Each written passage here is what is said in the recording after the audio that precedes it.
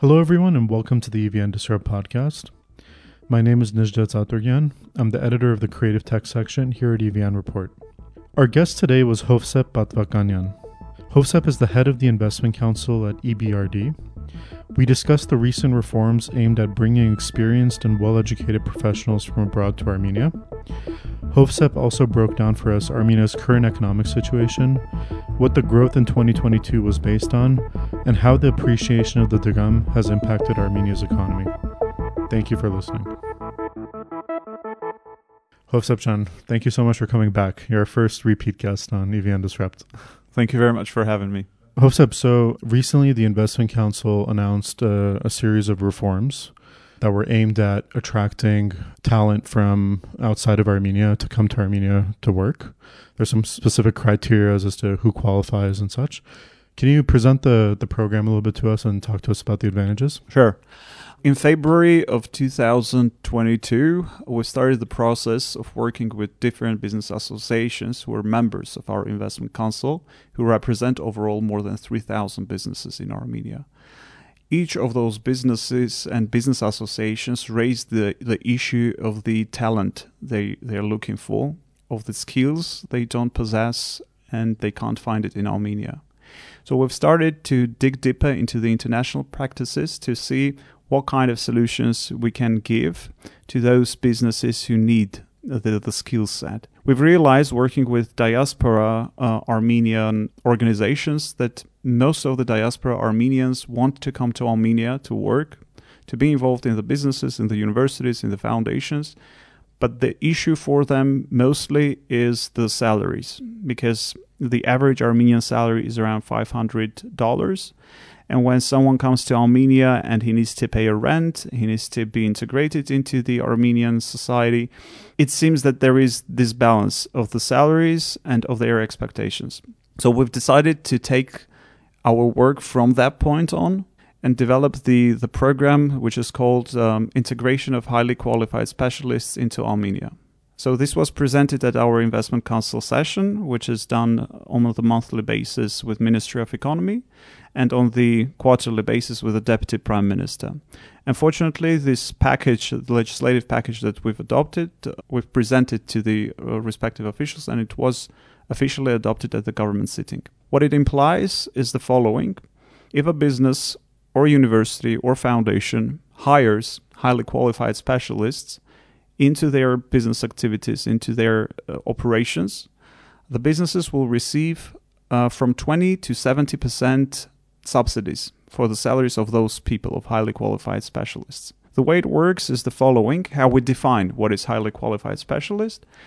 First criteria, one of the criteria can be education, whether they are a graduate of top 400 university, and we have the list there based on the QS World Ranking, or they need to have 10 plus years of work experience in different highly recognized international companies. And the list, we have the list there, it's around 12,000 companies 12, worldwide. Companies. Yes. So in those cases, based on the criteria that we have, they can receive 20%, 50%, or 70% subsidies for their salaries. But we have also the cap. In the first case, it's 20%, but not more than 1 million drums, which is around $2,000 per month. The second cap is 50%, but not more than 1.5 million drums per month. And the third one is 70%, but not more than 2 million drums per month. So up to 1 million dirhams a month, the government subsidizes 20% of that. And they subsidize 20%, but not more than 1 million drums. Okay. And it goes up to 2 million. What type of industries do you see utilizing these reforms, these packages? From the experience that we've had, the meetings that we've held, those are both tech companies, engineering companies, textile companies, agricultural companies. Most of the sectors we've investigated, they needed this. At the moment, based on the information we've received from the Ministry of Economy, we have already applications that cover 500 people. But initially, for you to understand the expectations and reality, initially we targeted annually 400 people. So we haven't started the kind of the outreach we've just started the outreach strategy to let people know. And within 1-2 weeks, it's already 500 people in the process, in the tube. So we believe there will be many more. And since this is not a one-time subsidy, it's not for 1 month or 2 months or 1 year. You apply once and you receive the subsidy for 3 years up until the end of 2025.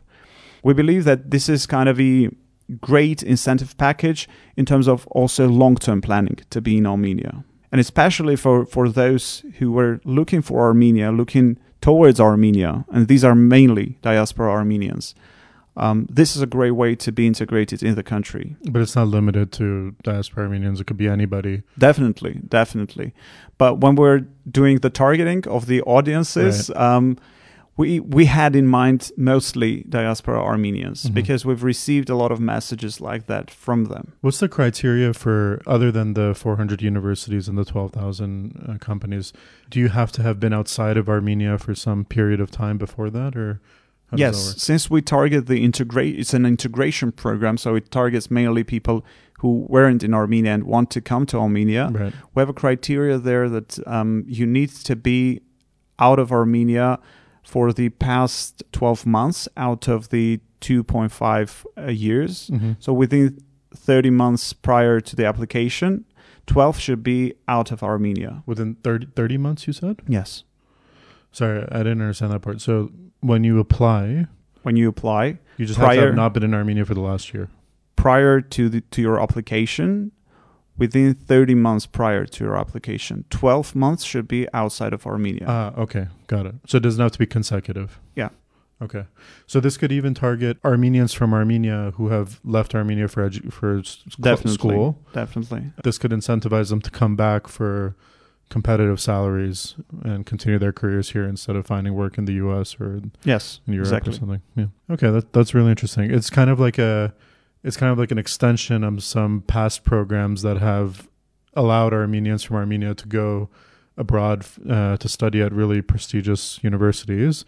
But there's often been the problem of getting them back to Armenia. So this kind of closes that loop. Do you see it that way? Yes, definitely. This is our other target group that we have, because you can't really force people after their education at Oxford, at Harvard, and many other universities to come to Armenia and to continue working in Armenia. Yeah. Because their salary expectations might not be adjacent to the realities.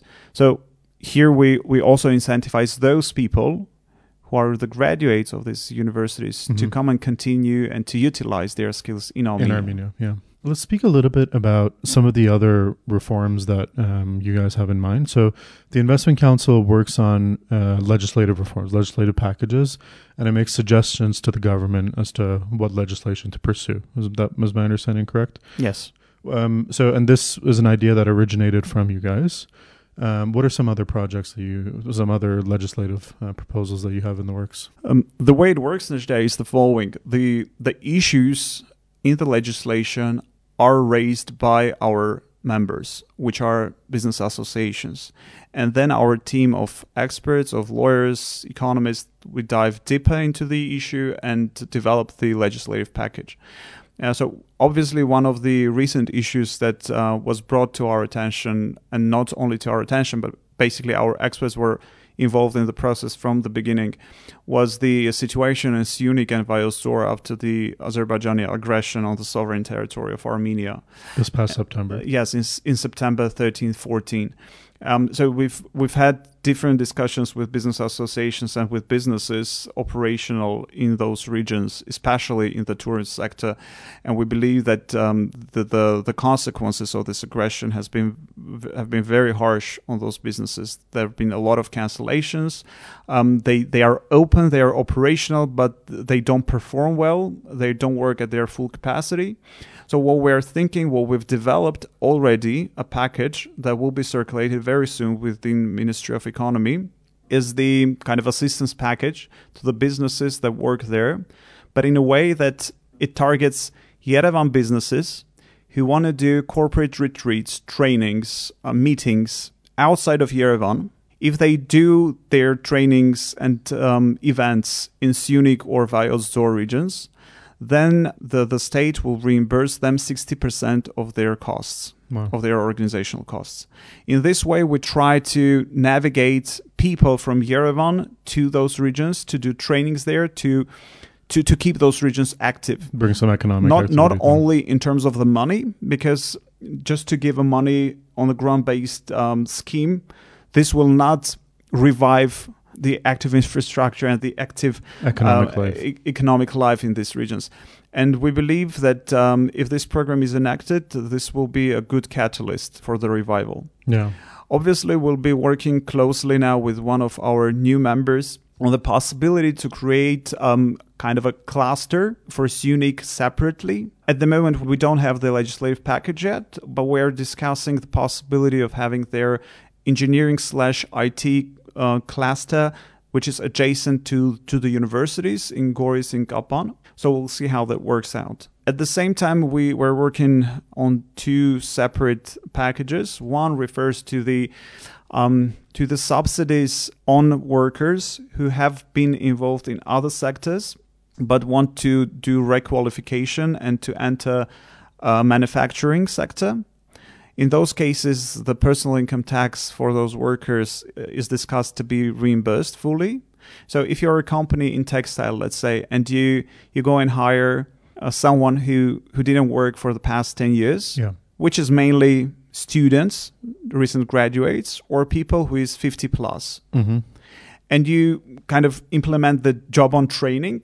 You have them for 1 year, you train them, and they're accustomed to your sector. Then for those workers, you'll be having the reimbursement of their personal income taxes that you paid. Another package that we currently are discussing refers to the online education and also offline education. Usually when we work with and we speak with businesses, most of them mention that at some point they need to do the program of qualification for their workers, for them to have better skills, better adjusted to the new realities, new practicalities. So through this program, in case their workers, they apply for a kind of certificate program, be it Coursera or be it a certificate program offline in Harvard, they'll be able to receive assistance from the state. No, it's fantastic. Especially, I think, even in the IT sector and some of the sectors that people may expect to be much more advanced in Armenia, there's a constant need for retraining and upping skills. So I think something like that would be of great assistance. I want to speak to you a little bit more generally about Armenia's economy presently, because it's been a very interesting, or I don't know how to put it, year for Armenia's economy. Eventful, I would say. So in 2022 has seen incredible growth, 13-14%. Of Armenia's economy. And a lot of it, I think, started in February when the war in Ukraine started, and we saw a large influx of Russians, Ukrainians, and Belarusians to Armenia. What that growth is based on, what's the foundation of that growth? Is it as simple as there's just been a huge influx of foreign capital through more people coming to Armenia? What is happening? Unfortunately, this is consumption-driven growth. It's not investment-driven growth. What happens is that a lot of Russian, Ukrainian, and Belarusian companies, they move their offices here, they move their stuff here. At the same time, when you look at the remittances, we've recorded $2.5 billion remittances in the first 9 months for Armenia. What is that in comparison to previous years? Which is around 5 times more. Wow, 5 times last year. Yeah. Yes, if I'm not mistaken. I need to check the figures, but it's from 4 to 5 times more than we used to have. And obviously, when you have this money inflowing your country, and the Armenia's economy, let's be frank, is not ready doesn't have the absorption mechanisms to absorb this kind of influx of capital within the short period of time. You have record of double-digit growth.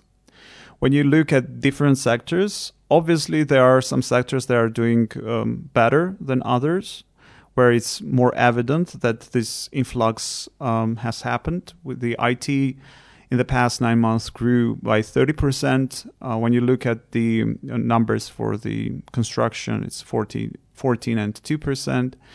The manufacturing has grown by around, again, 19% when it comes to the manufacturing, not the mining. Obviously, there are some factors that are in our favor when it comes to substitution in the Russian markets of certain products, especially the premium set of product lines. Armenians are doing quite well. This past 6 months, we see a huge export volume of roses to Russia because there is a ban for rose import from Europe to Russia.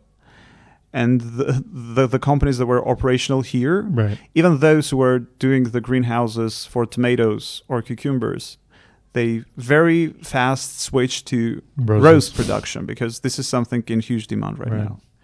But at the same time, when we look at the export figures, we see that export grew quite a big margin. Well, we need to understand that there is a lot that accounts for re-export. Can you explain what that means? Re-export is basically when you import a certain product and then you export it to another country. And it's not produced in Armenia. So Armenia is kind of a transit point. And when you look at the products that the biggest growth was accounted for, it's cars, which is obviously not produced in Armenia. It's paper, it's wood. So these are things that were used a lot in Russia before. It was imported from other countries, but given the ban, they're currently being imported to Armenia. And since Armenia is a part of bigger Eurasian Economic Union, it's without any issue then transferred to Russia. Right. We need to absorb in a better way, in terms of the institutional capacity, the money that is coming, because there is a unique opportunity to have Armenia placed on the map when it comes to investments. And what we see is that many companies in Russia that come to Armenia, they are not Russian companies, but they are companies with foreign capital that were in Russia. Okay. Companies with American capital, with Canadian capital, with German capital that were existing in Russia, they now, for obvious reasons, have switched the places. They've moved to Armenia. Right. Because Armenia will ensure them work both with European Union quite smoothly and with Russia and with other members of Eurasian Economic Union. So it sounds like a lot of the things you're saying it's kind of just a matter of the circumstances that we found ourselves in, and some of it could be temporary.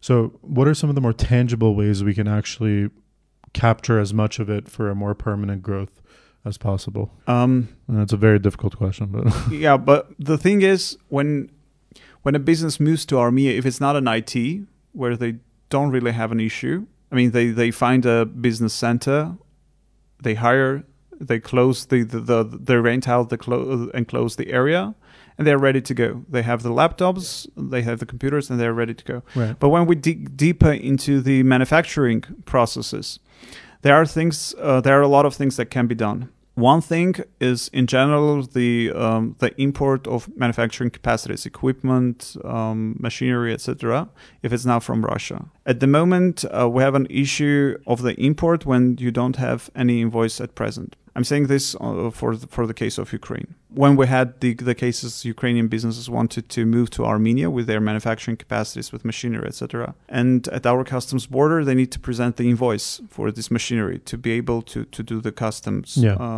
procedures, clearance. But obviously, they don't have the invoice for this. Now we're working on the legislative package on this as well, to have a simplified procedures for those who want to enter Armenia very fast. Let's say it was a crisis in Syria, it was a crisis in Lebanon.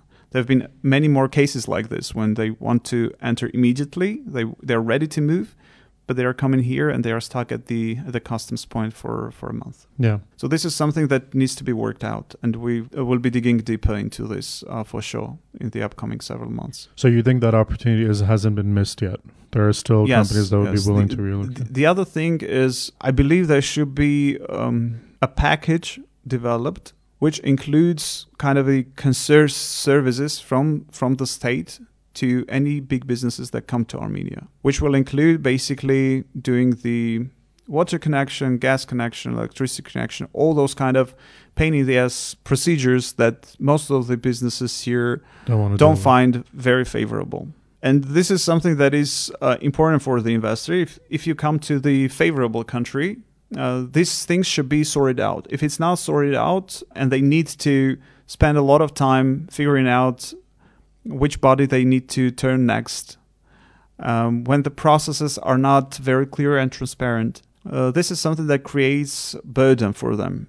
And they are starting to consider any other destination. The government at the moment developed a very good package that refers to the infrastructure versus investments. So if you do the investments in Armenia of at least $400,000, the government will subsidize the costs of the infrastructure-related costs. So it's electricity connection, roads, etc. And this is good. But most of the frustration from these people is coming when they are dealing with the administrative procedures, when it comes to dealing with water connection, electricity connection, gas connection. And since these are the natural monopolies in Armenia, and there is no kind of a direct pressure from the government and direct influence from the government, a lot of things can be hard to implement.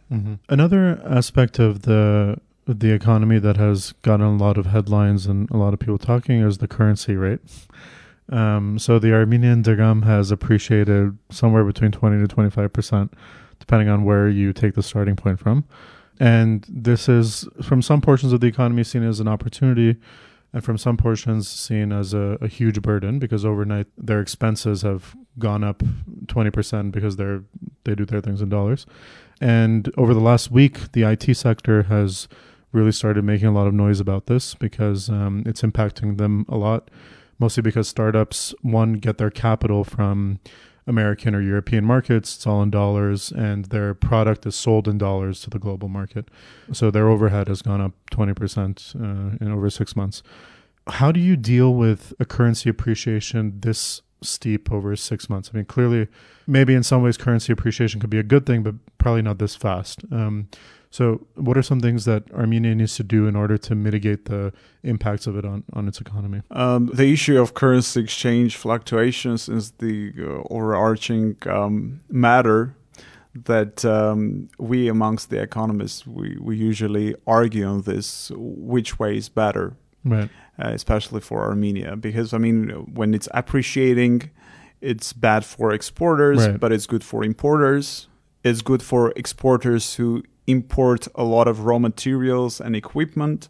On the other hand, when it's depreciating, there is high inflation and it's more of a social issue. Right. So in this context, when you look at our numbers, our currency has appreciated around 30%, but at the same time, our inflation, we're able to keep our inflation lower than expected. Compared to the rest of the world? Compared to the to our region, compared to the Eastern Europe and in general. We have the inflation of around 9%. In general, when you look at other countries, it's 15%, 16%. There are some countries that it outreached to 40%, 50%. What I believe can be a solution in this regard, and again, we're working on this as well, to target exporters who have suffered throughout this past 5-6 months in case they have a dollar or euro fixed contracts. Because after February, March, a lot of exporters, they switched to working in Russia with ruble, and we don't target those exporters, obviously. Because the ruble has not, right. Because it's not appreciated against the ruble. Yes.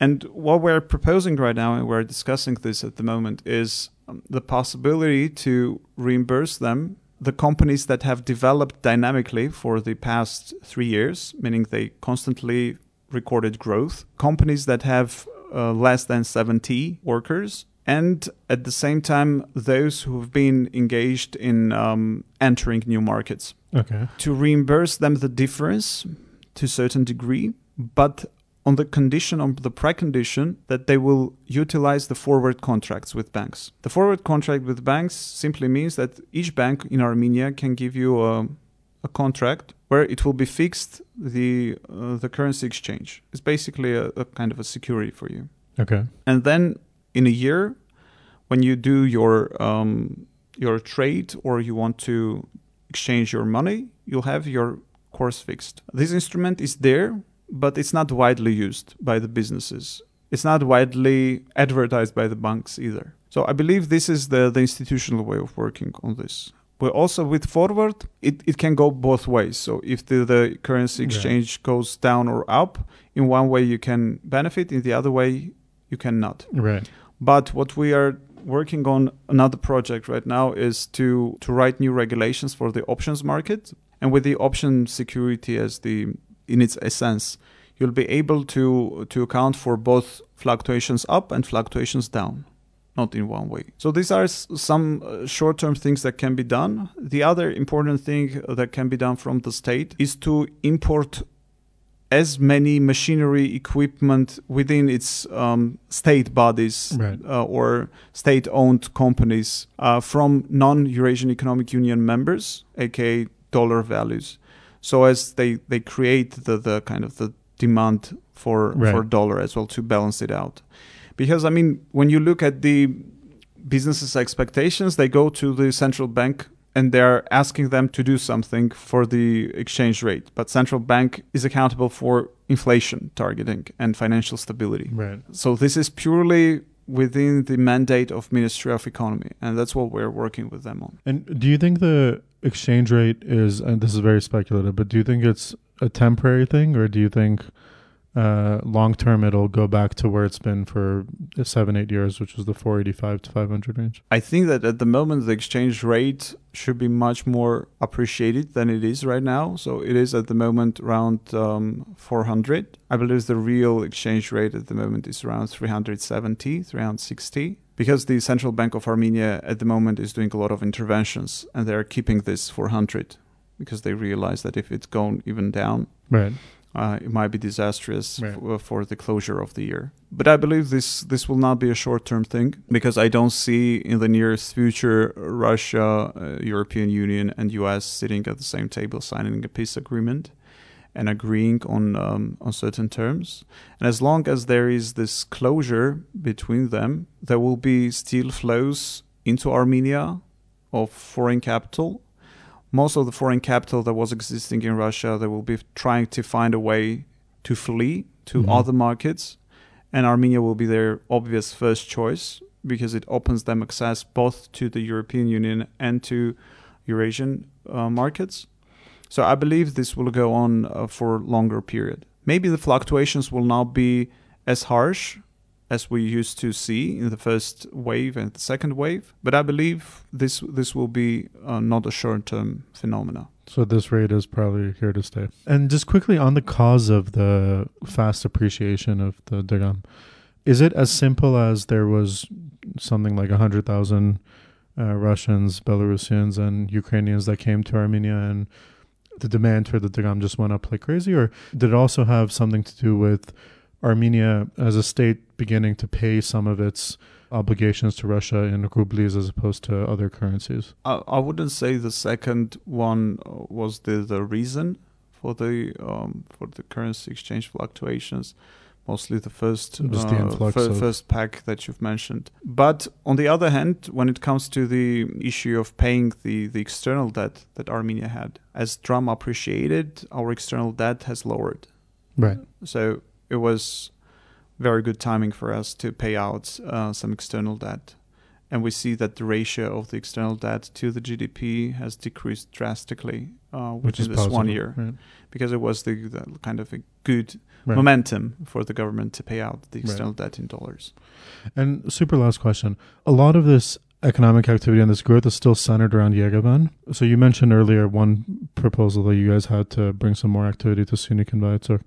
But in general, how do we generalize this growth a little bit more across the country? I know it's, again, a very difficult topic, but when you go outside of Yerevan, you see that the reality of the country is very different from the capital. So what do we do about that? True. The first day when we fixed that there is a flow of people who are well paid, who don't really need a company to work for, but those are mostly freelancers who can work from any point once they have a laptop and internet, we started to think on the possible framework to bring them to the regions. Because at the moment when we did the monitoring, the initial monitoring, There are regions and there are cities where many of Russian, Ukrainian, Belarusian freelancers moved to.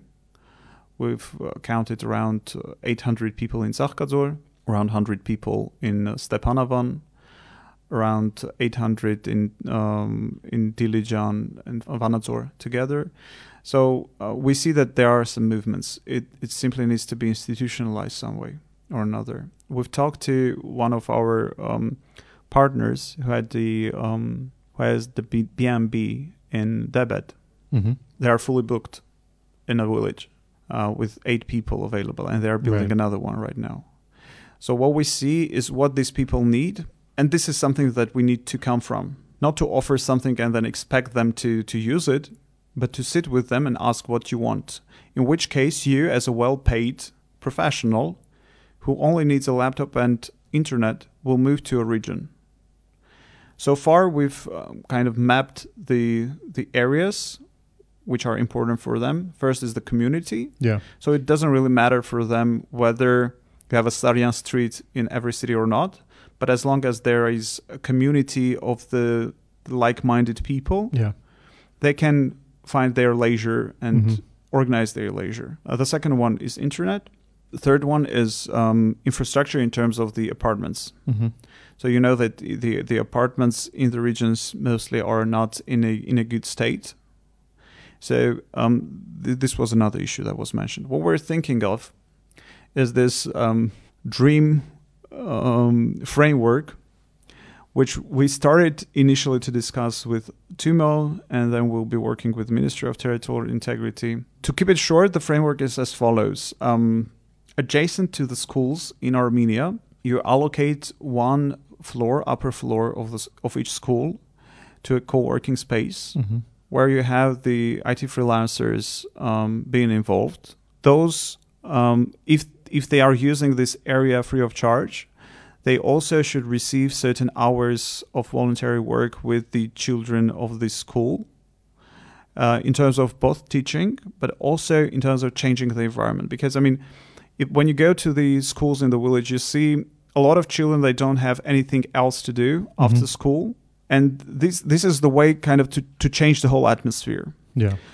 This was their kind of professional framework where they can work and where they can benefit from giving. But adjacent to the school, there should be an area where they can live in kind of a new U-shaped or triangular-shaped community houses where they can live all together, where they can eat all together, they can organize their leisure.